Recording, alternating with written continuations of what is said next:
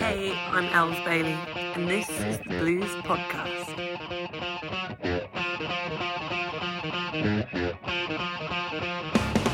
Hi, this is Big Boy Bloater, and you are tuned in to the Blues Podcast. With me today, I've got someone who's making huge waves on the roots scene. I say roots, Americana, blues, all those kind of great, absolutely lovely things that we all love. A fantastic singer, a fantastic musician. I want to say a big hello to the one and only Elles Bailey. Hi, Els. How are you doing? I'm good. How are you? I'm all right. Yeah, I'm bearing up under the strain of everything, really. So yeah. Just about managing to carry on, which is good. So Happy days. Good. Are you busy? Are you working hard at the moment, or are you taking time out? No, it's been all guns ahead. Is that the right word? All guns blazing. Guns blazing. That's it. All guns blazing. Yeah. So anyway, what we normally like to do on these blues podcast things is go right back to the start and find out how it kind of all it evolved for you. So. Let's go right back to the early days. And, how did you get into singing in the first place? I mean, see, I always see these Hollywood movies and, there's always some little kid and they're this fantastic singer and they're at the front of the church and they can't stop singing. And was it like that for you, or was it just not quite as glamorous as that? I mean, that was basically it. I was probably 3 and I was like, I want to sing. I think I was in the nursery play and they gave me a song to sing and that was it. I was hooked forever. I was really, really actually into musicals and quite into acting and that kind of thing. So all through school I did drama and music and was just really into the arts, really. So I think it was about 8 years old where I looked at the Spice Girls. I looked at Baby Spice and I thought, that's it. Like, I might be a little bit more ginger, so I should probably be aspiring to be Jerry. But no, I wanted to be Baby Spice. I wanted to be driven around in limos and go to massive fancy parties. And that's what I thought being a pop star was like. It's exactly like that, isn't it? Yeah. Lots of limos, hey? Of course it is. That's all I do all the time. Limos and champagne, that's it. I barely find time for the music, to be fair. It's it's tough. It's tough. It's a tough having life, to write songs with all the limo and the champagne and all that, and the parties, and it's so hard. It's so hard being a pop star, isn't it? Honestly, though, that was my sort of, that started me on the path. I'm very, very glad I'm not a pop star. I think the idea of celebrity sort of makes my skin crawl a little bit for their sake. I wouldn't like that. And I love the scene, all the scenes that I trespass in, because it's all just very grassroots and people are lovely. Yeah. And, it's not about being famous. It's just about the music and the community and the people and the music. Yeah. Do you think in some ways, if you did get to be hugely massive famous, it would kind of spoil it for a lot of people, possibly yourself as well? I think so, and especially now everyone is so accessible as well via social media and everything. It's just no kind of escaping it. I don't think so. That's not something that I'd sort of like to be, but one day selling out stadiums, obviously. I don't know about the stadium thing as well, because for me, doing a gig is almost literally that thing of having the people right there in front of me and feeding off their energy. And stadium, I think we've all done some fairly big festivals now, and you start to get an idea of how disconnected from the audience you get very quickly. I love intimate shows. Intimate shows are where it's just honest, isn't it? And when you get to the bigger shows, it's like I'm watching a lot of baked beans dancing around because it's just so tiny. You can't see people. So a lot of your audience bald-headed men, by any chance? They're wearing hats though. Oh, okay, right, okay, gotcha. I'm with you now. So yeah, I think. yeah, for me, it's like, do you know what? I'm quite happy with the smaller venues and all that. I think I almost feel sorry for some. You hear some of the big stars sometimes, and that you can see it in their eyes that they're so disconnected, and they would give anything to go back and do like a small gig, but they just can't do it now because they're so, so huge and so inaccessible that it's all been ruined for them. So. What I quite like is when some of the big country stars that are super famous in America, they actually come over to Europe, and because they're not so famous, they play much smaller venues, and that must be amazing to sort of come and play these. That's the best of both worlds, isn't it? Yeah, you get to be kind of super famous in one country and then actually get to do the roots thing as well. Yeah. Because the American country thing is so huge, isn't it? I mean, it's absolutely massive. I've known a few people who were, DJs and into that sort of thing. And I never, up till quite recently, realised just how huge it is. I mean, they're selling millions and millions of records a week kind of thing. It's obscene. Yeah, and, I guess outside of America, the country thing is, we got our roots thing going on and all that, but it's not at that superstar status level, is it? It's No, it's very different, and it must. I mean, it's just a whole other world. Yeah, absolutely. Yeah. One I'm sure I'll never get to experience, but yeah, there you go. Maybe one day.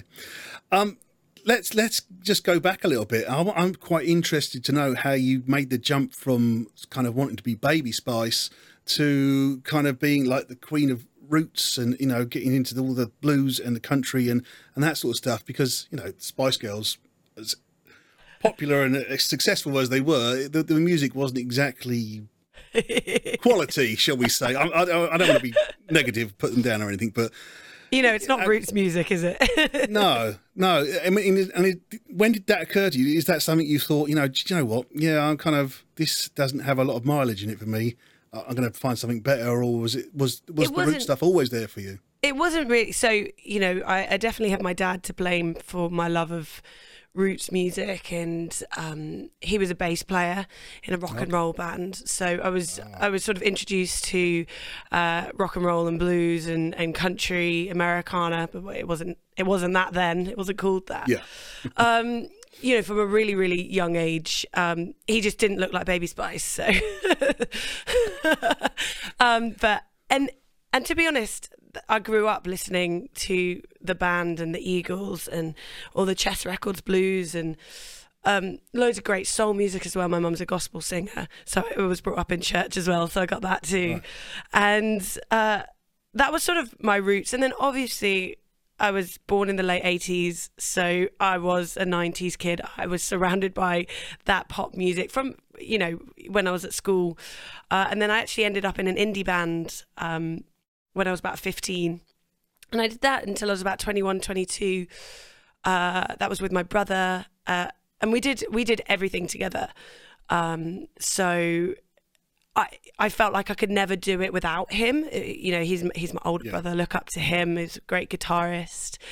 And then he ended up taking over the family business. And I thought, okay, I'm not really loving what we're doing right now.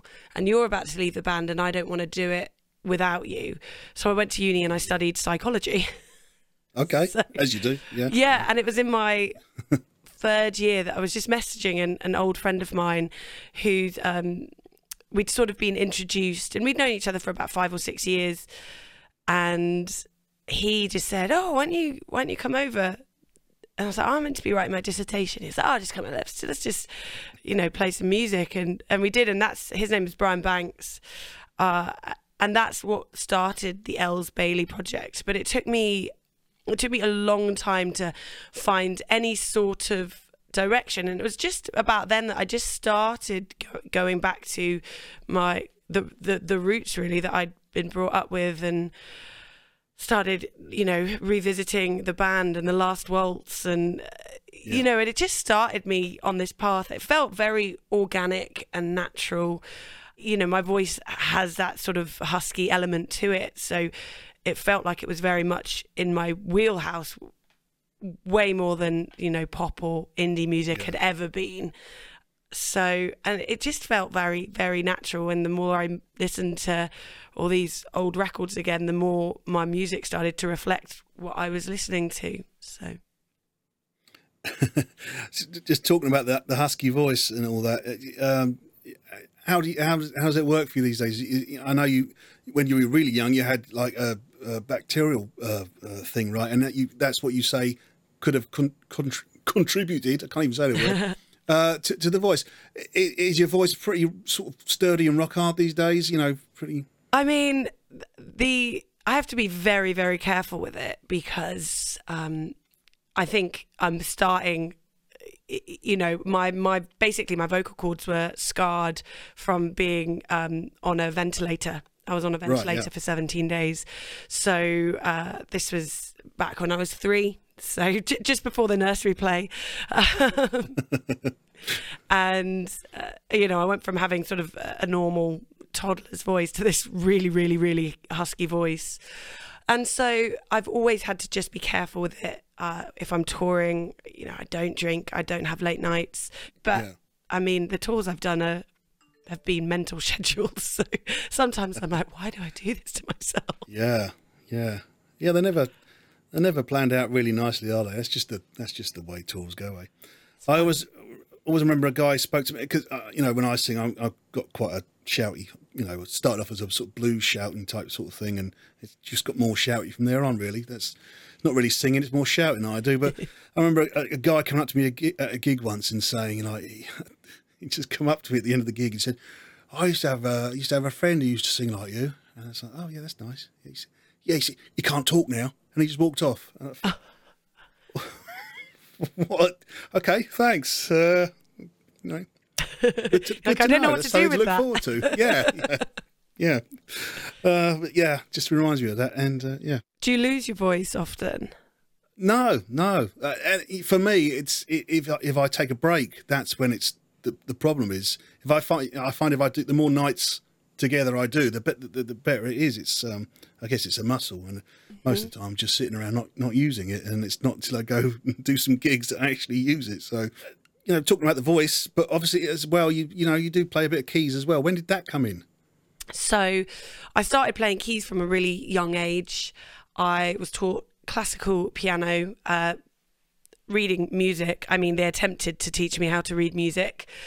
I managed to fake it for quite a few years. I managed to get to grade 3 without reading a note of music by literally just listening to the teacher, and then sort of learning it by ear rather than by what I was seeing. And then when I moved schools to go to senior school, we moved teachers, and I think by then my mum had realised that I was really not actually that into the piano, because I just didn't get it. I just didn't understand like the whole reading music, and I was playing music that didn't inspire me. But I knew the school I was going to was really into sort of finding ways of really helping people, find their path in the arts. And my mum sat down with the new teacher and said, she wants to be a songwriter, she wants to be a performer, teach her how to play like Elton John. Okay. And I mean, I failed miserably. I cannot play like Elton John, but he taught me how chords work, and he taught me, everything you need to know about, writing songs. And as soon as I started those lessons, I started writing music, and I was 13, and no one will ever get to hear those songs, but it started something. So, and I've just sort of, I feel like, Elton John has just been such a huge inspiration to me, and the songs that I write on the piano, you can definitely hear some Elton. Yeah, a great influence, definitely. Yeah. Do you remember what the first song you ever wrote was? I do. Do you want to hear the lyrics? Going to let us in on the secret? Yeah, just tell us the title and we'll go from there. So I don't want to get too, I don't know what it was called actually, but it was like, you've got to be what you want to be. You've got to go where you want to go. Okay. It was all following your path and your dream and empowerment and that type of thing. I was 13, so. Well, it doesn't sound too bad for 13. I think the very first song I wrote was something about Daleks. I think Nice. Seek, locate, exterminate, or something. It was. That's awesome. Yeah, it was awful. Not awesome. It was awful. And how old were you? I was probably 12, 11, 12. Nice. I think I got a guitar. Again, speaking to a lot of people, you've got a very similar story. Starting off the classical thing, and you think that's not really what I want to do. My parents got me a nylon string classical guitar, and it was, got me some lessons, and it was like, this isn't what I imagined. So pretty quickly I worked out how to put a microphone inside the guitar and plug it into my dad's hi-fi and like turn it right up and get some sort of distortion kind of going. And it was, it was all something about, I don't know. Oh, what a terrible nightmare. I've just remembered all that. Oh, this is like therapy. It's coming back. Oh, bloody hell. Let's move on. Let's talk some more about you, shall we? I've got all flustered Exterminate. now. Oh, exterminate. Oh, what a chorus. Oh, what a chorus.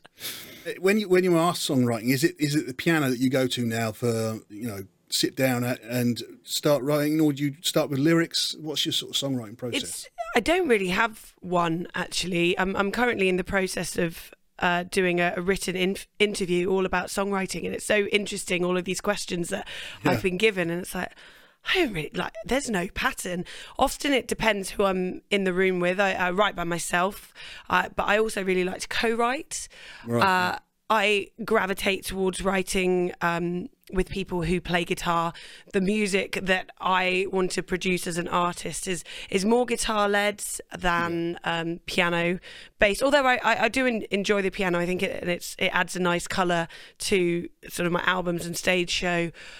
The stuff that I feel is on the guitar. So writing with someone in the room who's playing an amazing guitar lick, that is massively inspiring. So if I'm doing that, I think we get in the room and I just sort of be like, play something in drop D, or and we just sort of riff around that, and that will be the basis of a song. But I've got a song called Girl Who Owned the Blues. It's from my first record, Wildfire, and I'd just finished a European tour.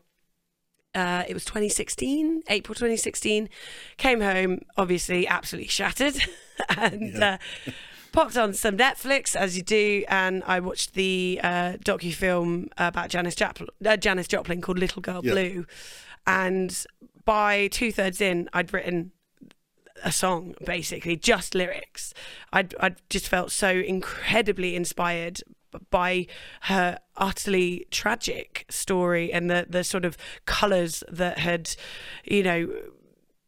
painted her life, basically. And it was, I looked at the paper and I thought, my goodness, I've written a song. I put it on pause and went to the piano and wrote Girl Who Owned the Blues. And that's probably the I don't have many songs where I write the lyrics completely first. Right, yeah. But that was one of them, and I never finished the documentary. Oh, really? Yeah, I never finished the documentary, but there's this one little bit which kind of this was the start that inspired the song. She had her face printed on the front page of the university newspaper, and it said ugliest boy in school, and I was just like, my goodness, the cruelty of that. It just absolutely broke my heart. And kids are great, eh? Yeah. I know, right? Oh my goodness. And like I just said, I've just had a little boy, and I'm just terrified of sending him out into the world because kids are cruel. Yeah, they are. But the world's cruel. But they're lovely as well. It's it's a way of getting hardened to it all, isn't it? So by the time you get to middle age, my age, you can be miserable and grumpy and just shout at everybody. It kind of works out, and it all comes around. It all works around in the end. I want to talk a little bit about Nashville, because I know you recorded your first couple of albums out in Nashville. Yeah. And I guess, it's music capital of the world almost, isn't it? Nashville. It's everybody and anybody is there and doing stuff. When was it you first decided, you know what, I'm going to go to Nashville? How did you make it happen? So it was a complete fluke, basically. My dad said to my mum, Lynn, do you fancy doing a trip around the southern states of America? My mum is more hotel. My dad is more motel. Okay. She turned around and was like, oh, no, I don't want to do that. Who's going to look after the dogs? Is that Elles? Yeah. Do you fancy doing a trip around the southern states of America? I was like, hell yeah. Mum can look after Roxy the dog and we'll go. So as far as I was aware, I was planning a trip around. We're going to fly into Atlanta, drive up to Nashville, go to Jackson, New Orleans. That's what I thought was happening. And then, unknown to me, my dad literally just started calling people in America, because the most incredible thing about Nashville is everyone publishes their phone number. You know, it's not like the music industry here in the UK, which is really closed doors. And I'd found that I'd had so many doors closed over here, and I was so close to quitting before I did Wildfire. And then suddenly one of the guys that he'd spoken to checked out and saw that I'd done a cover of Taylor Swift's Shake It Off, and he was just like, I love this. I absolutely love this. I want to get you over to record a version of this in Nashville, because, you know, obviously the Taylor Swift story, she started very much in the country scene, and then that album was the pop record, and that was her sort of real move into sort of mainstream pop. And then I'd, you know, myself and my touring band at the time had turned it on its head and, you know, basically taking the song back to its roots, or more her roots. And he just loved that. And then that sort of, he was like, I want to do a record with you. And I was like, hang on a second, I'm just doing a road trip. Like, what's going on? I'm not a country artist. Why would I make a record in Nashville? And I basically cancelled the trip twice. I was like, really? Yeah. And then finally they were like, look, just come over. Yeah, coming over anyway. Come and meet us. And on my first meeting, we sat down on Music Row. He introduced me to Bobby Wood, who is just, you know, musical royalty. And he worked with Neil Diamond and Dusty and Elvis and Johnny Cash, and he was part of the Memphis Boys and the American Studios band. And he just was like, Els, I've set up a write with myself and Roger Cook. That's in 2 days' time, and we wrote a song called Shackles of Love, which is another story, which was mental, working with them as well. And then that just turned into me recording 5 songs for Wildfire, and they went so well that I was like, okay, I've got to finish what I've started here. So that was Wildfire. That's the story of Wildfire, and it totally happened by accident, and with my dad pretending he was my manager and being like, Elles Bailey's coming into Nashville, let's set up some meetings. So yeah, absolute legend. And then because I went over to Nashville, and I don't think there was a huge amount of people doing that at the time. You know, Joe Harmon had just done it, but there, you know, not a huge amount of people. I feel it's become very, very common recently, but I brought that story back, and doors started opening here as well. So it's just strange how things like that, you know, it took me to leave to actually open some doors over here and sort of kickstart my career again. Yeah, interesting you saying about the, you know, in Nashville, everybody sort of publishes their phone number. And do you think that's something that we should do more in the UK and Europe? I don't know. I mean, having done a radio show or, you know, promoted shows before, the amount of emails you get literally just from doing that. So I can understand why people don't. It's, you know, you're opening up a whole door of just, you know, a lot of stuff. It's obviously you really want to find great music, but it is good to have inroads in and people that you trust to be like, hey, this is a really, really great song or something like that, you know. Would you put your number out there? No. I'll tell you a story from years and years ago when I first kind of started. It must be nearly, I don't know, 3 years ago. Long time. It's a long, long time. Yeah, more than 3 years, definitely. But back in the day when we used to have business cards, and it was really early. It was before internet, anything like that. It was way before that. And I had these business cards, and I remember halfway through a gig. It was one of those gigs where you do it like an hour's set, and then you come off and you have a break, and then you go back on again. Oh yeah. And this guy came up to me. I think I was selling some CDs, and this guy came up to me and said, have you got a business card? And I fished one out and gave it to him, and he started talking to me. And he said to me, do you wear makeup on stage? And I'm like, well, you just watched me for an hour. I'm here. No, I don't wear any. No, I don't wear any makeup. Does anybody in the band wear makeup? I'm like, well, Lisa, the sax player, wears makeup. He went, which one's Lisa, the bass player? No, the saxophone player. Oh, okay. And then he looked at my card a little bit, and he looked back at me, and he says, is this your address? Because my home address was on the business card. And I'm like, yeah. He said, I'll come round to see you. It's like, no, don't. Don't. And that's when I started taking my phone number and my address off the business card, because I just thought, this guy's going to turn up. Luckily, it was miles and miles and miles away from where I live, so I think he probably forgot it. I think it's quite hard for artists starting out when you're trying to work your way up the, never-ending ladder that is the music industry, and finding a balance between having a business card. The amount of people, I kind of never did. I just had my website, and I just always sent everyone there. But people in the industry then kind of found that weird when they were like, well, I just want your email address. And I was like, this is all I've got. So it's sort of like this funny balance. Maybe I should have had cards for industry and then please go sign up to my mailing list. Yeah, it's hard to know what to do with it. So I want to talk a little bit more about Nashville, because obviously you recorded quite a lot there. Now, how did that work out? Were you using Nashville musicians? Yeah, so I used on Wildfire, I used some Nashville musicians, but I also used Joe Wilkins on, I think, about 5 or 6 tracks, and then Johnny Henderson. So Joe Wilkins I've been working with since 2014. He's sort of,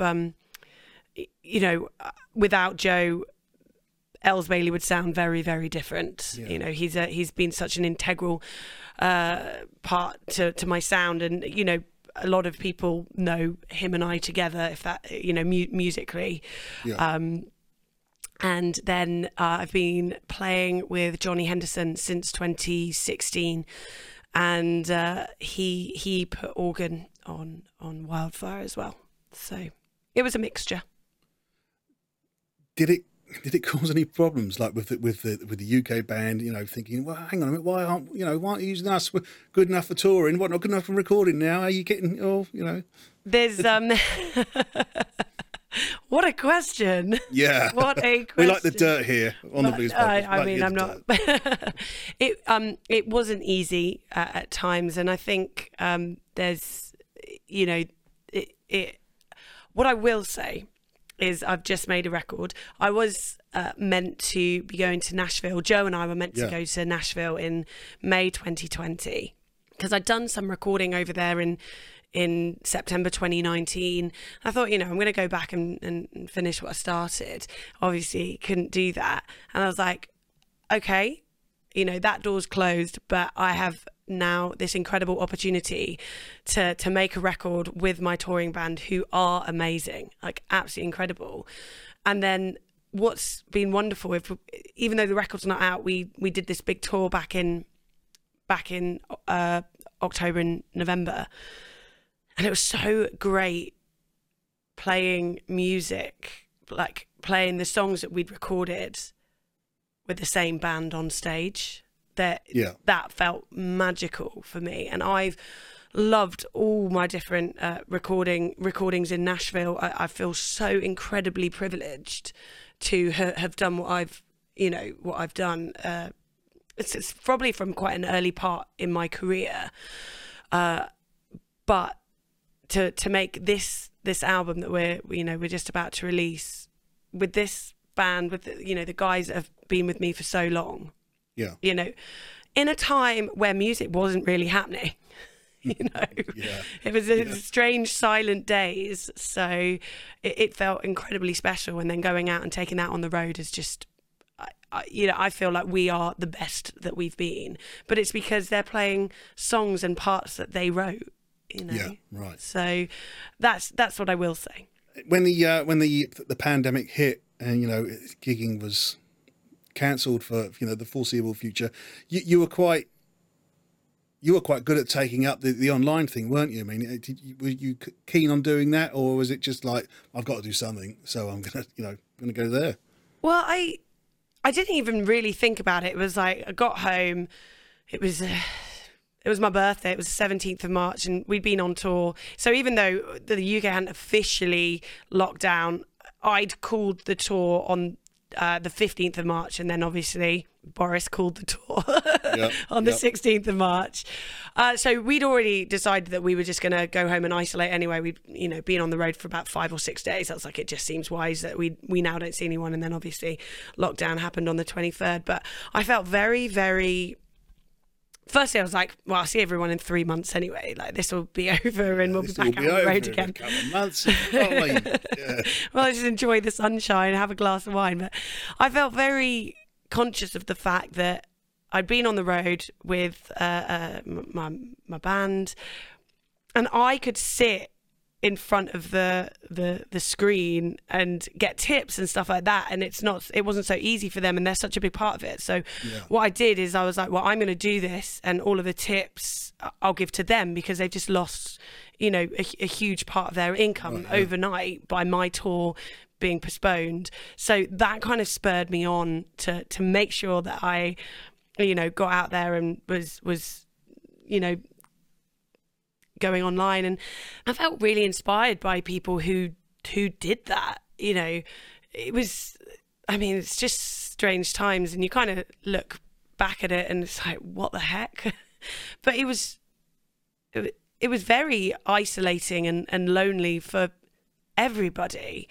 Yeah. And I was watching people develop relationships, like fans from Ireland meet sort of fans from the Netherlands who would have never have met if it hadn't been for the comment stream on Facebook and stuff like that.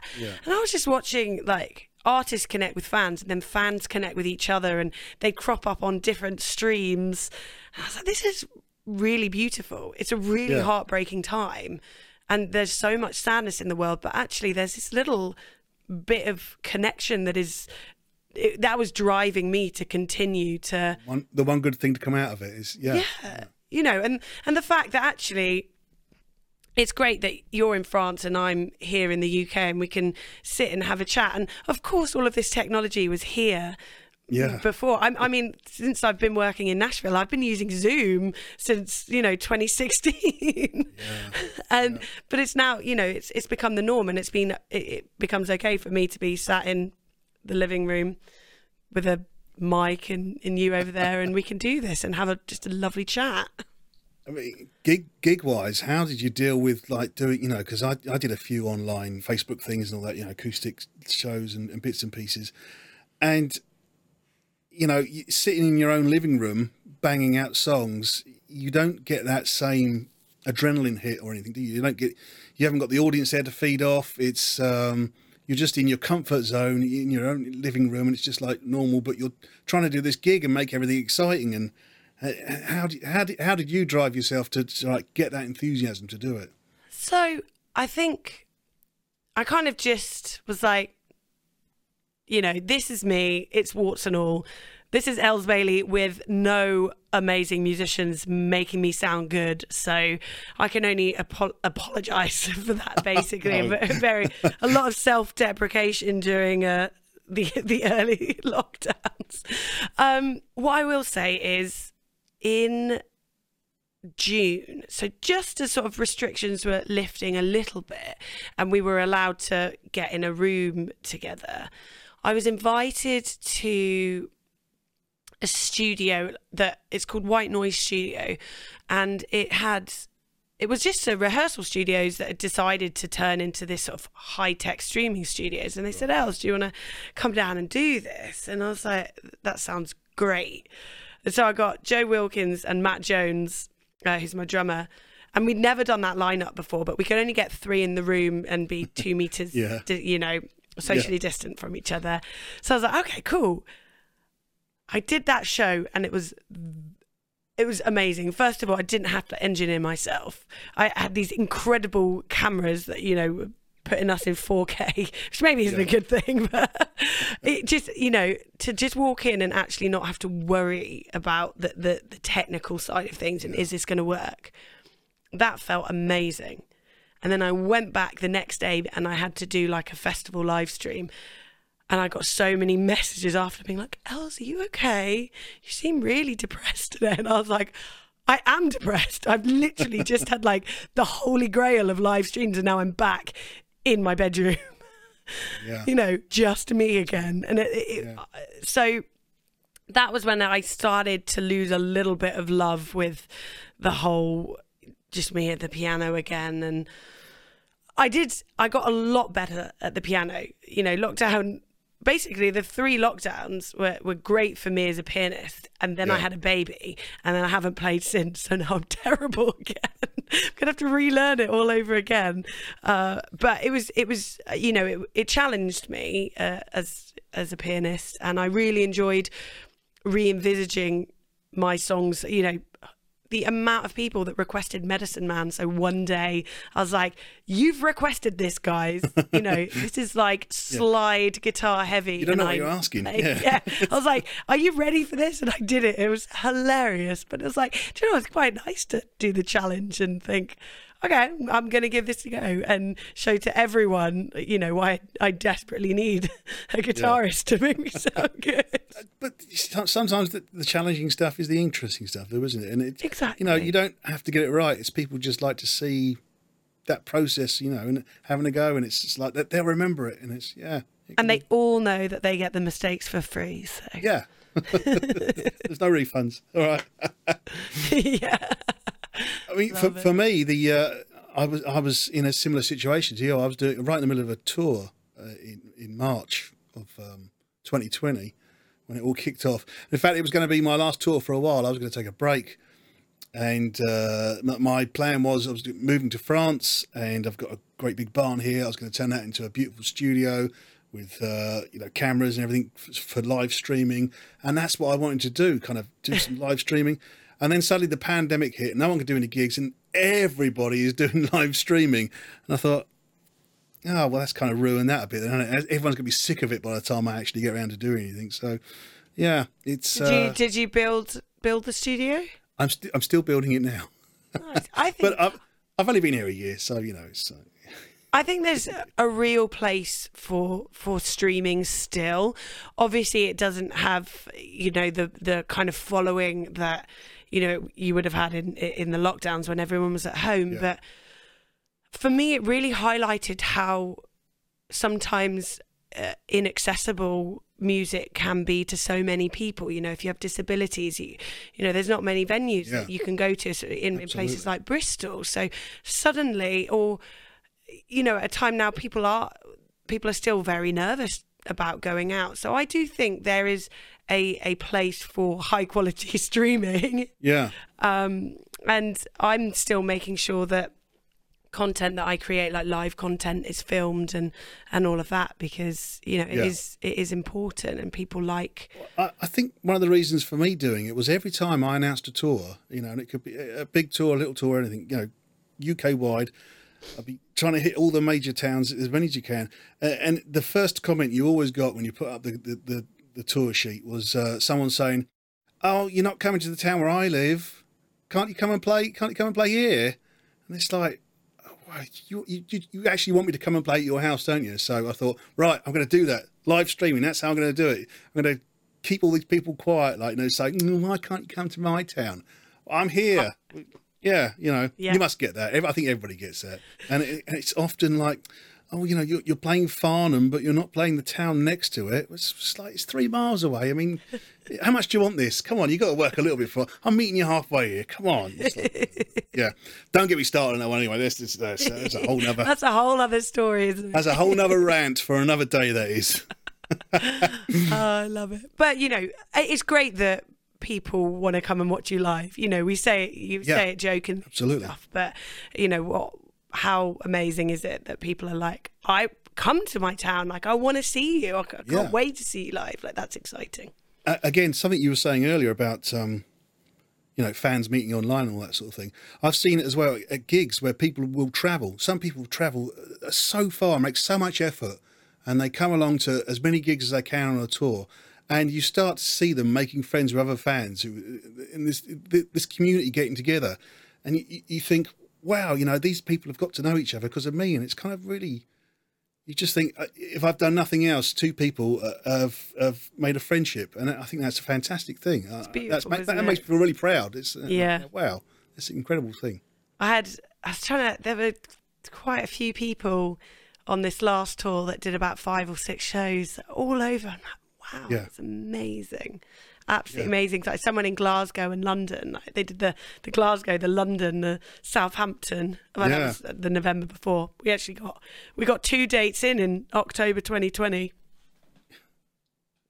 I was like, I'll get as many as possible done because I was pregnant at the time. I was like, I don't know how I'm going to feel in November 2021. So let's do what we can, and we managed 2. So.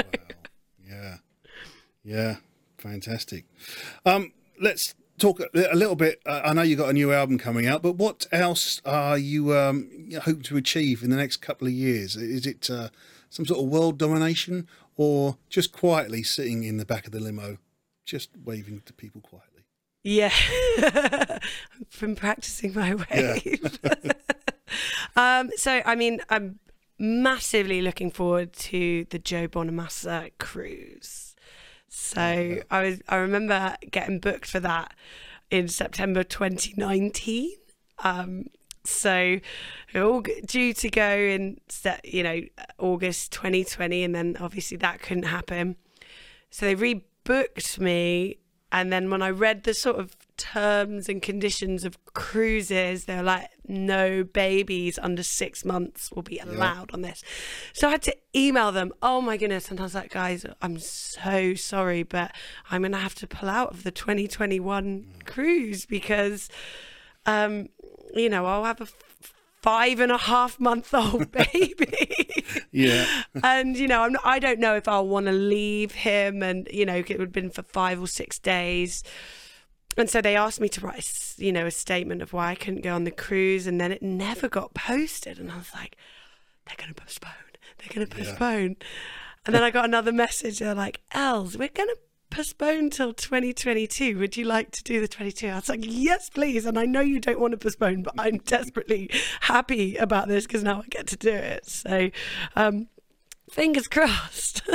August 2022. Lining, eh? Yeah, exactly. So I'm really looking forward to that. And how's your sea legs? You think you'd be all right? I get really seasick. Oh no! But I'm sure it'll be fine. It's got worse. I've got older as well, but I'm just gonna ignore it. And obviously, it's been so long since I've been on a boat. Anyway, I think I'll relish the seasickness. Yeah, or interview me afterwards. I guess I'll this be green. is a bit more on a boat. It's probably got some sort of fancy sea technology to stop you. I don't know quite how cruises hopefully work. Yeah, I remember playing on a cruise once, and it was just an absolute blur. It was only one show, but because it cruised around Norway or something, I think we were on the boat for 3 days, and it was just a blur of 24-hour bar, and I can't remember anything about it. Did you see any of Norway? No. I barely saw any of the boat, to be honest. Those are the best stories, aren't they? Oh, they were the days, yeah. Like I was going around the fjords in Norway and I literally saw the bar. Yeah. Well, that sounds pretty good to me. But, yeah. I guess I better wrap this up, and I always like to finish up these things with this crazy question that I put to everybody. So I'm going to ask you this question. It's a bit of a strange one, so just bear with me for a second. I'll explain it to you. I want you to imagine, if you can, it's very far in the future, and you've had a fantastic career. It's gone from strength to strength. You've achieved everything you ever wanted to, and much more. And life has been good. And the world at the same time as well has become a very nice place. Everybody's kind of getting along and things are great. We've worked out all our problems. And we think, yeah, it's just great. We've got everything just right now. It's all perfect. Until they announce that a huge meteorite is going to hit the world and just demolish it. There's going to be nothing left, completely wiping it out of the galaxy. So the world president gets on the phone. There's a world president now, sort of keeping everything happy, and he or she or whoever says to you, right, Els, I take it you've heard about the meteorite and our impending doom. What we thought was it would be great if the human race went out with this huge party. The whole of the world is going to have one great big party, and we're all going to just celebrate what we've done and go out together all smiling and happy. And the reason they're calling you is they want you to come and do a gig for them, and they want you to do a show. They want you to put together a special band, a world-class band. You can pick anyone you like. So I want to know who's going to be in that world-finishing band, and what song are you going to play? Oh, wow.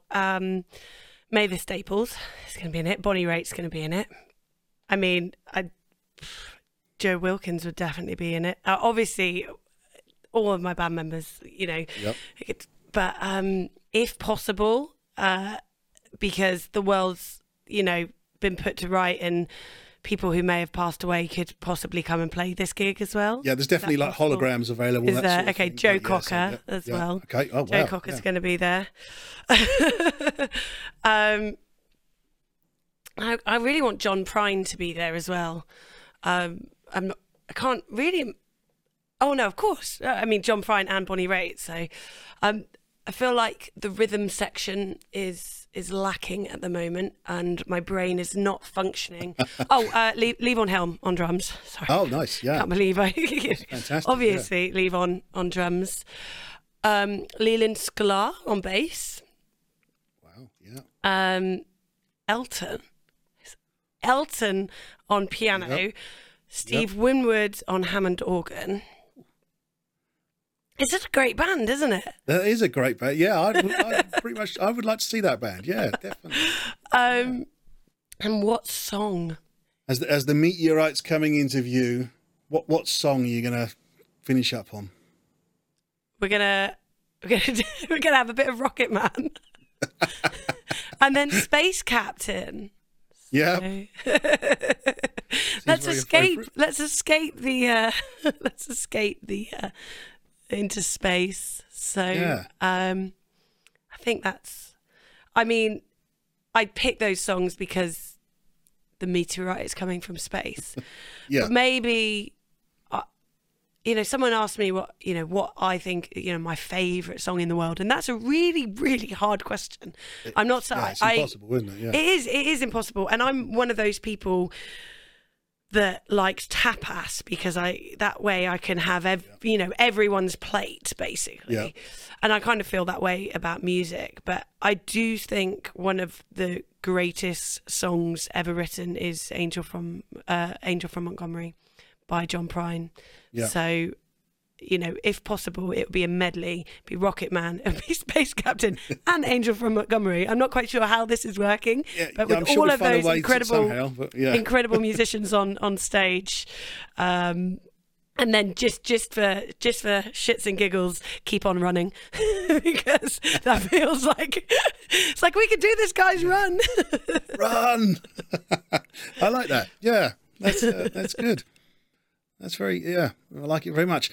Els, thank you so much for talking to us today. It's been fantastic having you on the Blues Podcast. I wish you lots of success. I know you're going to, when you get back out there and do it, I know you're going to knock them dead as you always do. So keep doing what you're doing and enjoy it. And hopefully I'll catch you on the road sometime, somewhere. Amazing. Well, thanks for having me.